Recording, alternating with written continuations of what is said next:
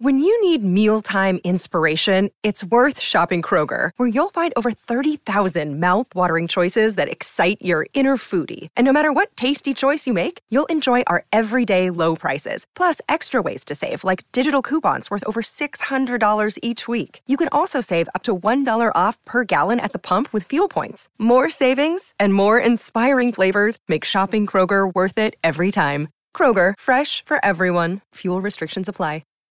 This episode is brought to you by Shopify. Forget the frustration of picking commerce platforms when you switch your business to Shopify, the global commerce platform that supercharges your selling wherever you sell. With Shopify, you'll harness the same intuitive features, trusted apps, and powerful analytics used by the world's leading brands. Sign up today for your $1 per month trial period at shopify.com/tech, all lowercase. That's shopify.com/tech.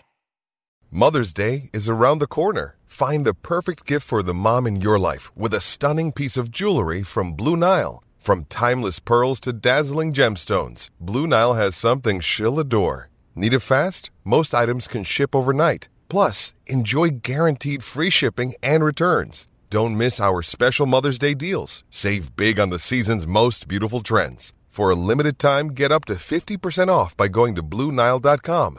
That's BlueNile.com.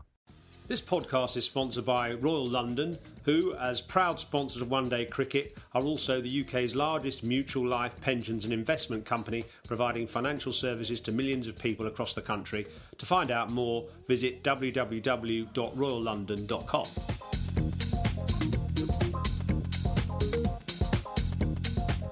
Welcome to the Analyst Inside Cricket. I'm Simon Hughes. And here's a question for you. How do you think you'll be watching cricket in the future? And on what channel or what gadget? The new broadcasting deal for the years 2020 to 2024 is being negotiated as we speak. The bids from all the broadcasters have got to be in by the 30th of June, with the decision soon after.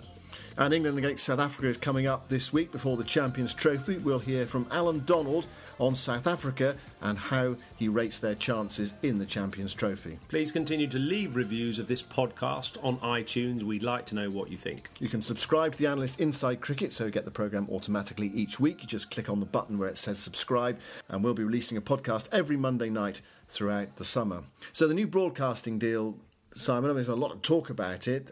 What's the process? Where are we at the moment?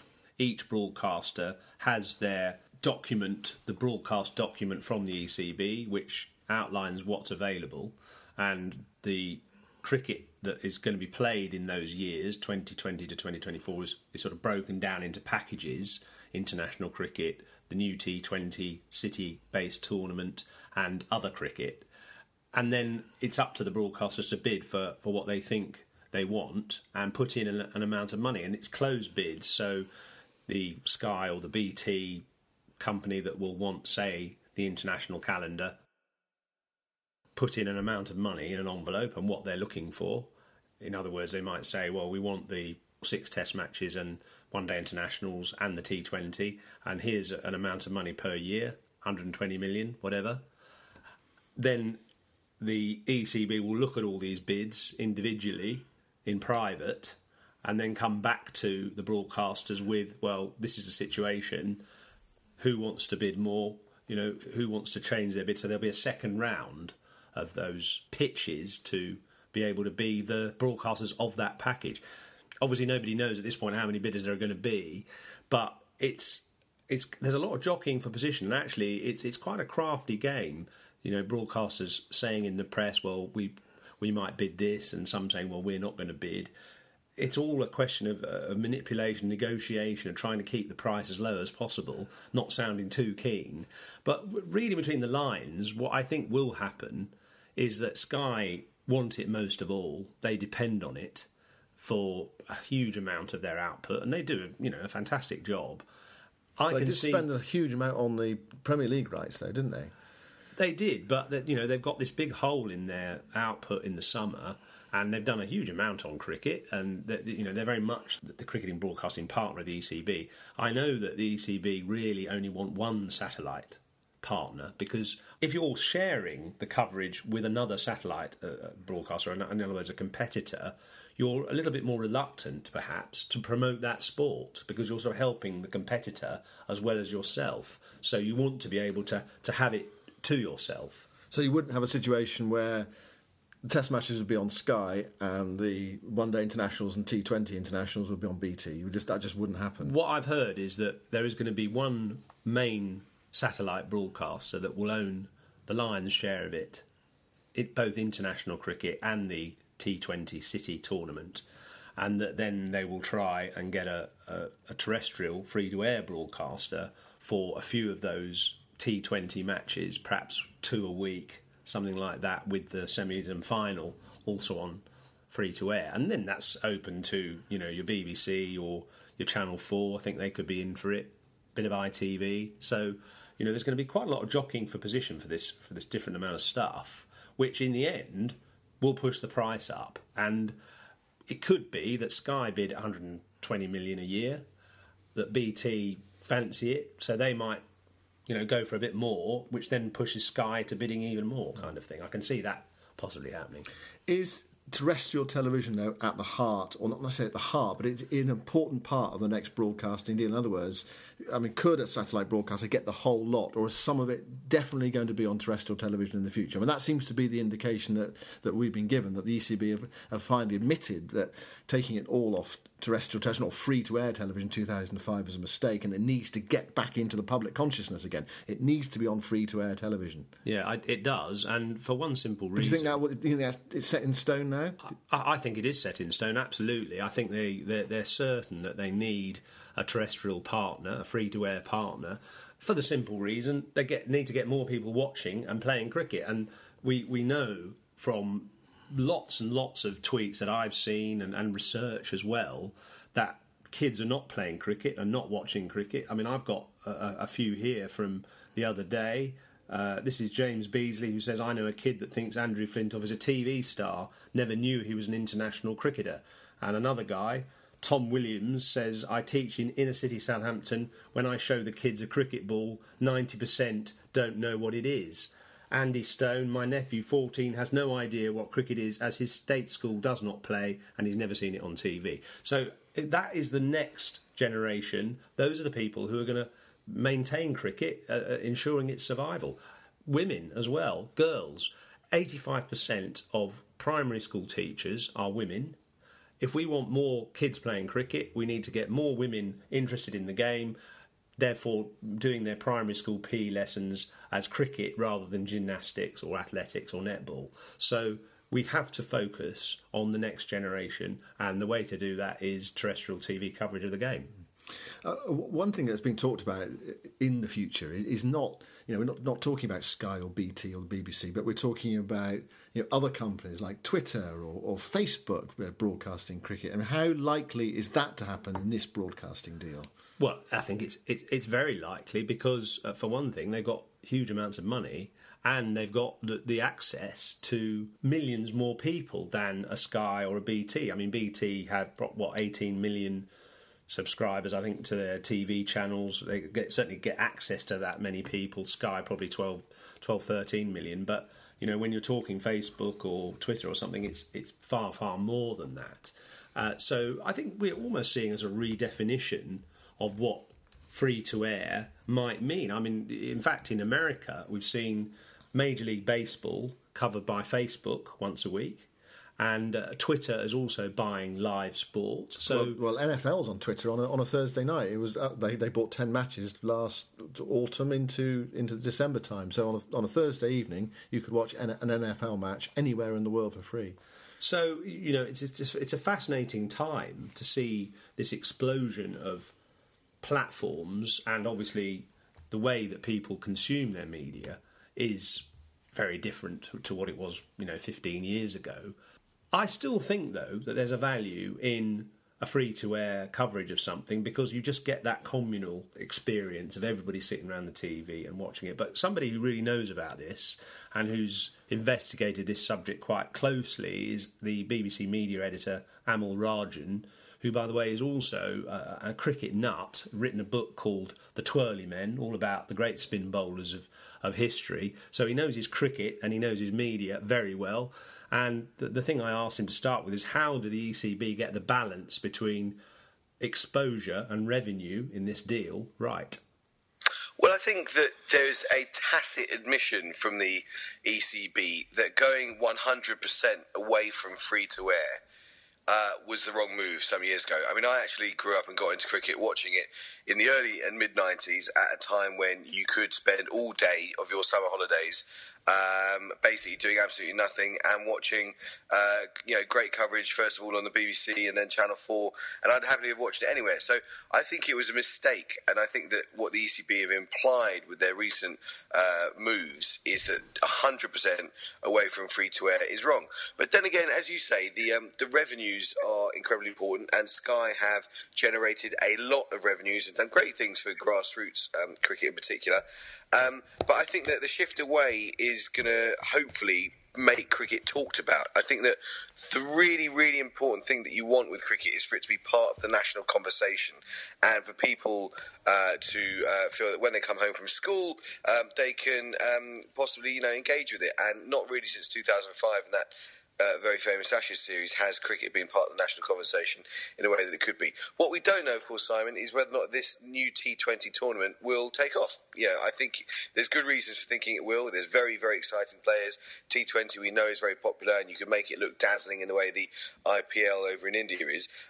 But if the idea is to bring it back to free-to-air, partly through this new T20 competition, that's a slight unknown. But I think it's a good thing, especially if they can manage to bring in revenues, as you say, as well. But you mentioned free-to-air. Now, in the past, free-to-air has meant BBC, Channel 4, ITV, Channel 5, basically.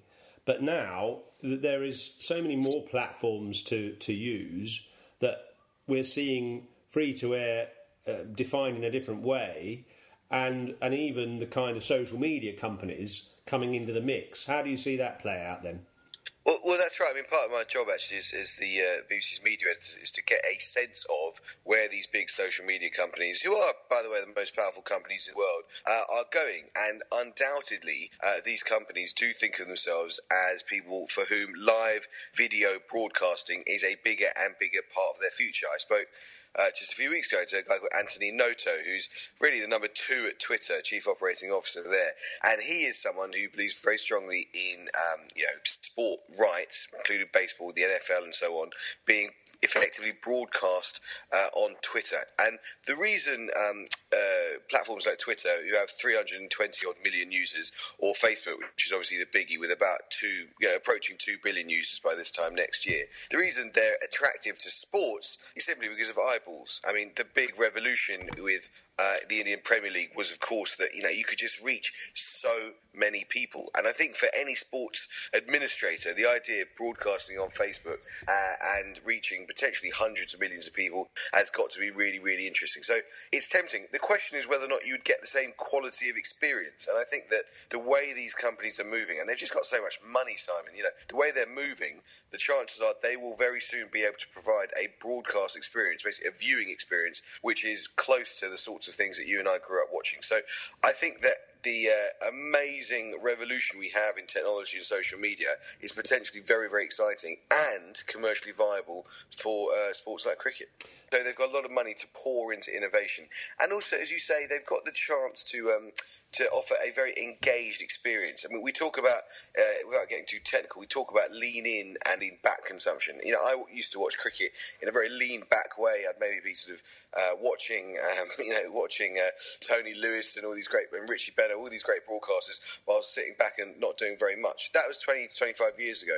Nowadays, when people consume media, they're often looking at more than one screen. They're often tweeting about it or commenting about it. They're often sharing links. And I think you could do that on Facebook and have a very sort of engaged experience in a way that really is new and which broadcasters perhaps can't quite rival. The other thing, Simon, worth mentioning is, of course, that I, like you, I imagine, think that one of the futures for cricket is to be a truly global sport, to get away from just the Commonwealth countries. And the fact is, social media platforms like Twitter, like Facebook, have the potential to reach massive platforms in countries far away that don't necessarily know about cricket. To take just one example, there's something most people have never heard of. There's a platform in China called WeChat, which is a kind of social media platform and everything else, it's got 800 million people on it, right? So if you could get less than 1% of those people into cricket, you potentially got 8 million people following cricket closely in a whole new market. I think that's very, very exciting if you're thinking about making the future of the sport viable. Is the one issue that social media platforms face that people are used to watching them on tablets and on phones primarily, not necessarily on big TV screens, and the shared experience and the real penetration of a sport where people are all sat round the TV watching a great event unfold, as I know people obviously did in 2005, the Ashes and the Olympics and those kind of real iconic events, but also things like the IPL. Is that where the social media companies can't quite deliver compared to sort of standard broadcast channels? Yes, I think that's spot on. I mean, in my experience of media, first of all being at newspapers, now being at the BBC, but also just thinking about where media is going, all businesses in the media tend towards one thing, which is convenience. And that's why the mobile, which is the most convenient device ever invented, which is a genius of Steve Jobs and others, is where most media is now increasingly consumed. But the thing about convenience is, though it's very convenient to be able to watch cricket in my pocket, or have it on this pocket-sized thing, which I can take anywhere I go, and using 4G technology, really tune in from anywhere. It's so convenient that I don't have to give anything up to watch that cricket. And sometimes, actually, it's when you make a bit of a sacrifice. It's when you go round to your friend's house and you get a couple of beers going, I'm a great fan of big screens in parks, which I used to do a lot of as a young person, where you get that communal, almost festival feeling, and you're talking to other people, and it feels. You weren't quite lucky enough to get a ticket to the ground, or maybe you couldn't afford it because you're only 15 years old, but you've got a day out with your mates and all the rest of it. And I think that one danger is that social media platforms create a kind of, although we talk about engagement, they create a slightly looser connection and a less social connection. It's one of the great ironies of social media. Actually, maybe social media should be called anti-social media, because you end up doing it sort of on your mobile at home. So I think there is a bit of a trade-off between convenience and sort of sacrifice or commitment. But I would say, on balance, the fact is this is where the world's going. People are consuming. You think about your daughters, think about my son, who's very young, but when he's consuming media, they are consuming media now increasingly online and on mobile. And cricket's got to get with the programme and go to where the audiences are, and those audiences are increasingly global and they're increasingly mobile. That's Amol Rajan, who is the BBC media editor. Lots of interesting points there. I'd just like to pick on something we were talking about just before we heard from Amol.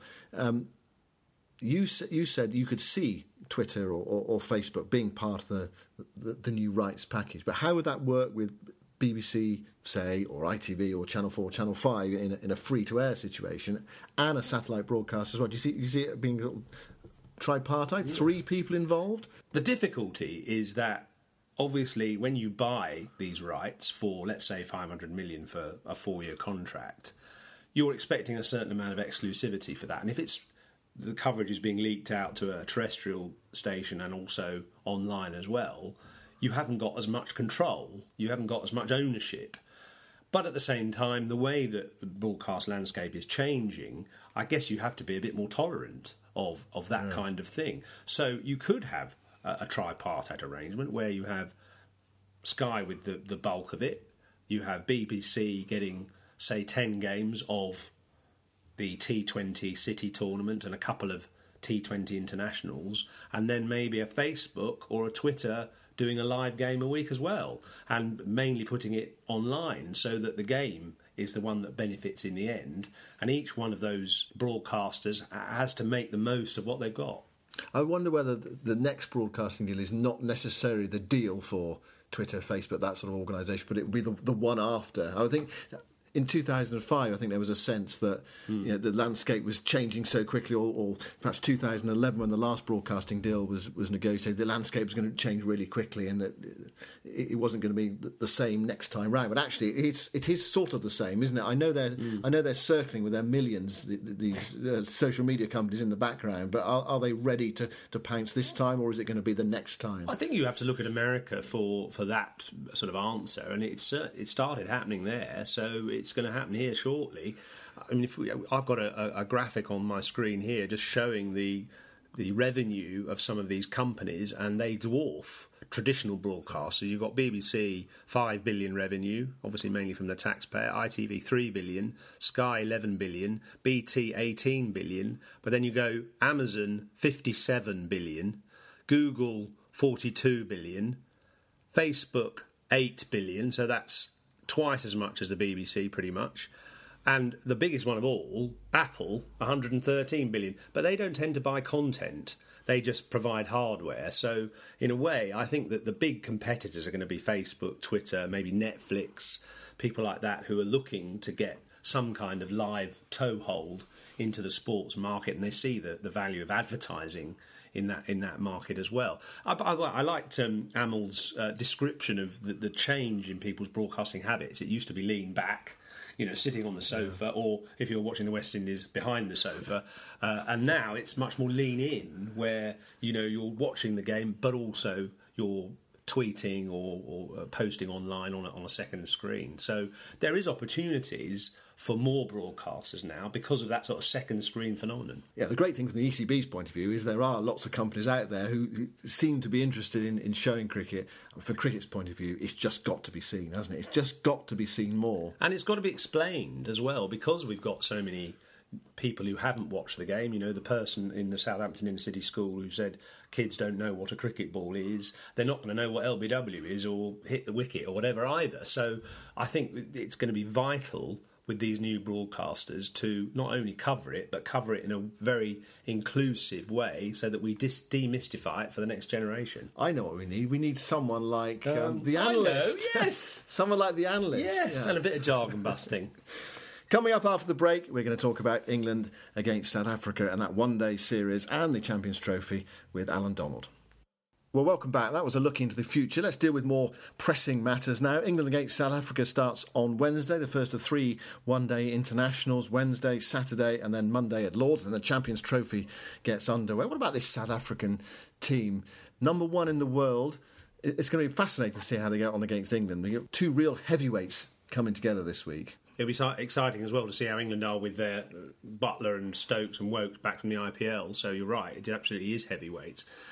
And I think we've seen South Africa, haven't we, in the last year or so out over there, and they won the Series 3-2 against England after being 2-0 down, and they just have a lot of depth. They have obviously a lot of skill.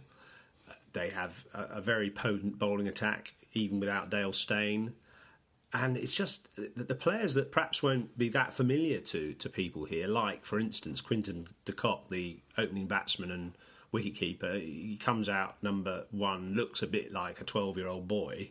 He's certainly slender, looks very young in the face. Don't think he's started shaving yet, but my goodness me, when he gets hold of the ball, he's like Adam Gilchrist. You've got to get him early. If he gets going, you're in big trouble. He made 200s in that series against England last night. You mentioned there they won 3-2. He started with 100 against Sussex. It's very hard to hold him if he gets in. And he doesn't stop either, because he's not one of those who gets a quick 50. He gets hundreds. He's scored, I think, 12 one-day hundreds already, and he's only 23, 24 years old. Yeah, he's 24, he's made 12 one-day hundreds. And you're talking about not stopping. That match in Bloemfontein, which did stop in the end because of that amazing thunderstorm, yeah. He was 138 not out with plenty of power to add. Right. I think there's 15 overs to go. They needed 400 to win, and they were something like 250 for 5. Stokes took that amazing catch to get rid of de Villiers. But de Kock was, he could have got double 100, and South Africa won the game, but he was halted by that amazing thunderstorms. He is a player to look out for. Whether he can reproduce it this time of year in England, where you might just nick off early, well, remains to be seen. But we're expecting a good week of weather in the lead up to the Champions Trophy anyway. So he's a player I'm really looking forward to seeing. We haven't even mentioned AB de Villiers yet either. No. And he actually hasn't played in the warm-up matches for South Africa. They pulverised Sussex and beat Northants a little more narrowly, but they were just warming up, obviously. Faf du Plessis I really like as a cricketer. I think he's someone who... Remember when he made that 100 in Australia in that Adelaide day-night test match? And he's got that bit between his teeth, hasn't he? He's really determined and a brilliant fielder as well as a very adaptable batsman. And they've just got so many interesting players that probably a lot of English fans won't necessarily know because they've only come into the side in the last 2 or 3 years. Well, Rabada is one player to look out for. Obviously, they're one of their main bowlers, can bat a little bit as well. He's going to be an exceptionally good cricketer. They've still got Morne Morkel.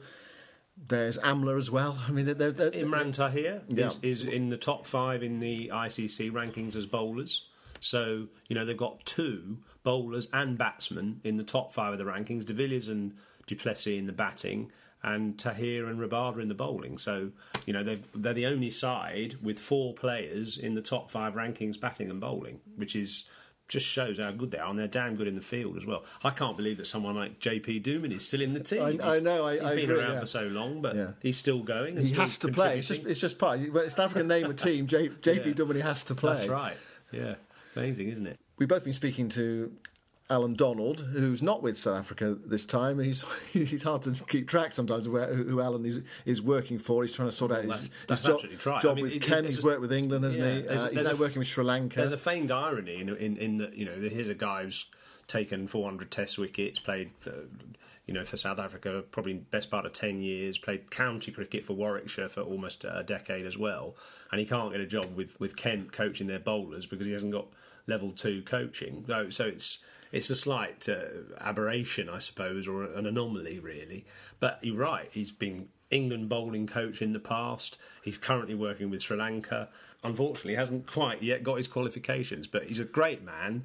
And interestingly, he's very bullish about South Africa's prospects in the Champions Trophy. I saw a quote from A.B. de Villiers the other day while he was, I think someone asked him during the IPL what were his thoughts on South Africa's chances, and he said we've never been ready for an ICC event than this one. So look, they're playing very, very good cricket. It's a fine side. I think the balance they've got is tremendous. You just look at their squad and what they can produce, and I think that there's some players there that has announced themselves lately that I think that will really give South Africa extra depth. And in the terms of, I'm talking about Morris, and I think Morris for me has just been a revelation with the ball. He's had a very good IPL, and also the contributions that he's given with the bat has been superb. So South Africa can win games from very, very deep. So yeah, I think they're obviously got a fantastic chance of going all the way in this championship. I mean, there's no doubt about it. But it's such a cutthroat competition that I think the one thing that this tournament brings up is the fact that you can't afford any slip-ups. You can't afford many mistakes, if any, in this tournament. And I think that's where most teams, in fact, all teams will be severely tested. So you come into this tournament where you got to, you really need to hit the ground running. Confidence and momentum is a massive key to winning this competition. No Dale Steyn, but what about Rabada, not as his replacement, because he's been in the South African side for a while now. I mean, how highly do you rate Rabada? Is he sort of the one to take over from Dale Steyn? Yeah, I think he's just a wonderful kid. He just brings everything that a coach dreams about: the attitude, skill, performance, consistency. And I think the one thing that he's done so well in his young career, that he's been very consistent in pretty much all forms of the game. And he's just a freaking hard trier. He really does. He doesn't take a backward step. He reminds me a lot of Makhaya Ntini in the way that he just keeps coming all day. So I think, I hope that obviously Dale's going to miss the Test series, which is going to be a real loss for South Africa. But I think in terms of what Rabada brings to the attack now, and then it's almost like he's the leader of the attack now, with Morne Morkel, Wayne Parnell. Depends who they play, Morris, and the list goes on. So there's no doubt that Steyn will be greatly missed. And but I think this one-day team has played together for so long, or for over the last 6 to 8 months without Dale Steyn in it because of his injury. I think they've gelled really well together, and they've really established a confidence there that that is as the South African attack can rely on without Dale Steyn at the moment. It's hard to do an interview, and forgive me for this, Alan. It's hard to do an interview about South Africa's chances in a one-day tournament without bringing up the C word, the choke word. I knew this was coming. But is that a myth, or is it something that is sort of in the back of the minds of South African cricketers when they approach a tournament like this? It'll always be there. There's no doubt, And I think that one thing that Gary Kirsten brought to the team when he was coach in 2012, and he basically said to the team that we need to embrace it. We really need to.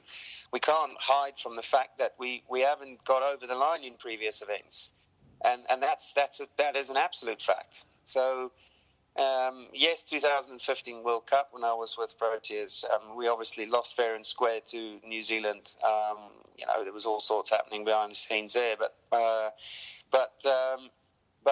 think that the South Africans definitely have lived with that sort of thing, and they know, and we all know, and from past experiences that the only way to shake that off is to get over the line and with this South African team now, I reckon they've got pretty much all the guns on all the corners covered in terms of in players and strengths. But yeah, you're right. That thing is always going to be a linger for them, and I've had to put up with that for a long time. I was going to say, talking about getting over the line, you were the one stuck sort of marooned in mid-pitch in 99 at Edgbaston. Do you still have some nightmares about that? It'll always be with me, I can honestly say that. It'll always be in my memory for as long as I'm around. The dreaded ground, it's amazing. I was at Edgbaston last year and I sort of had a little stroll out to the middle of the pitch there on my own and went through that sort of thought process of bloody hell, it was that close and no cigar. But I suppose that will always be in the cricket history books forever in terms of the biggest mistake or bugger up you'd ever seen in your life.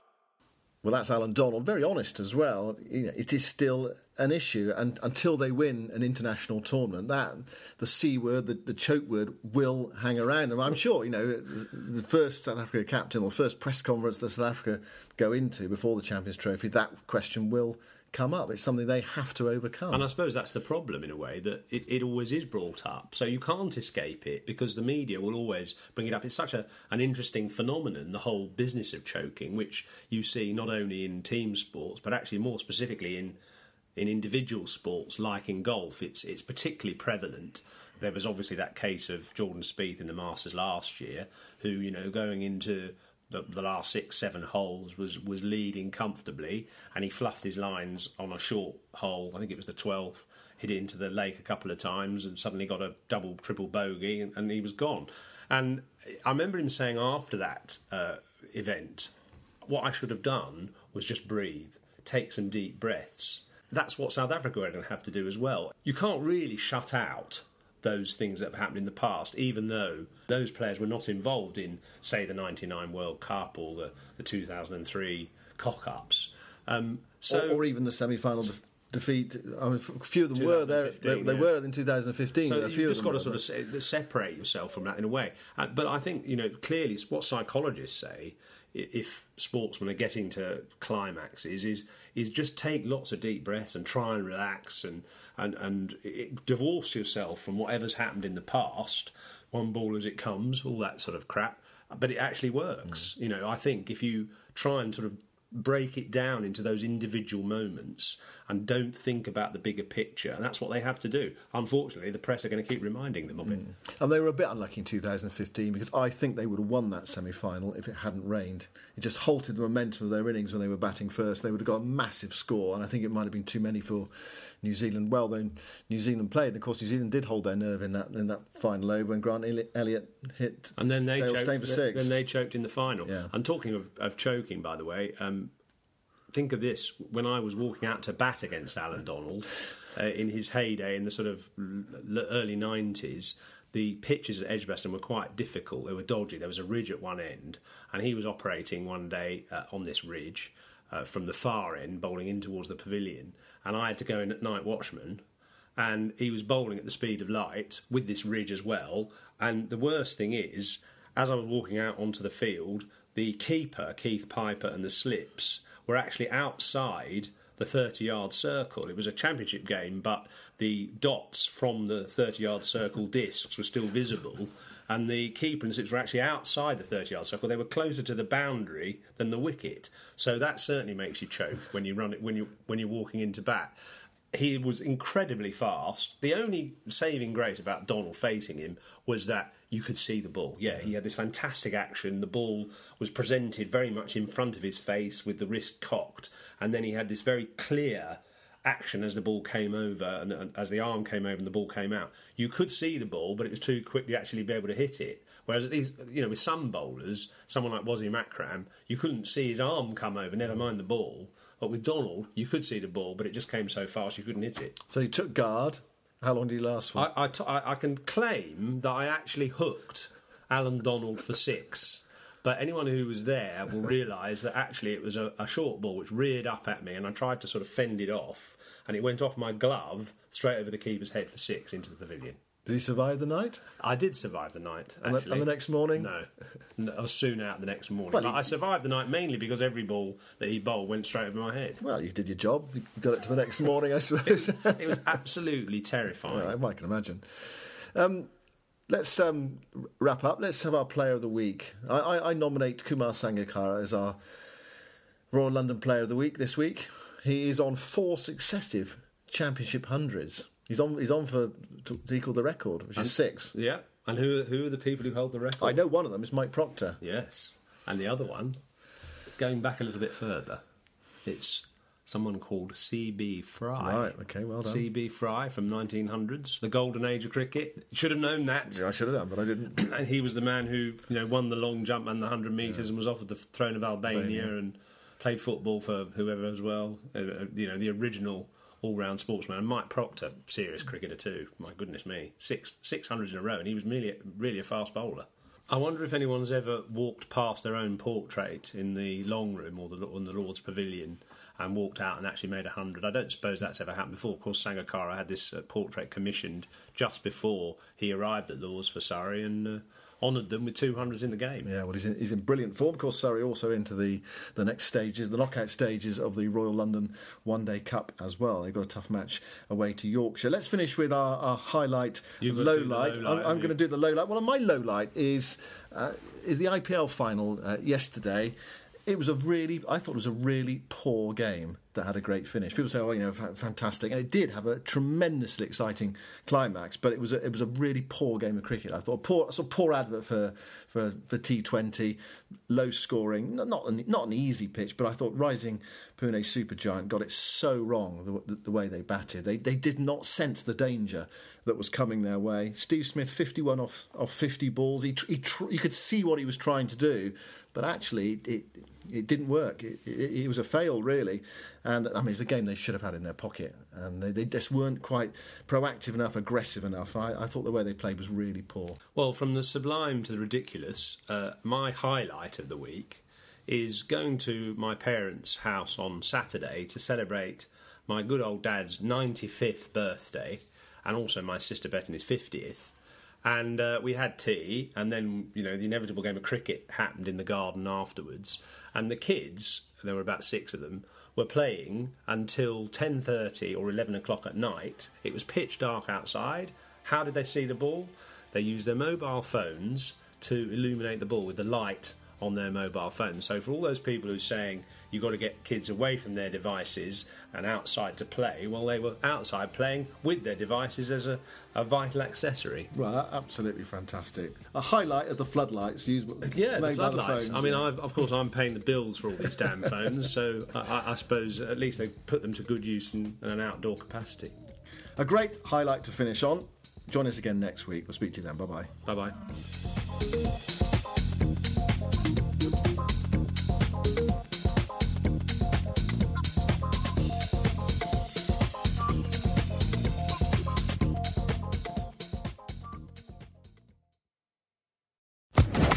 Social Podcast Network.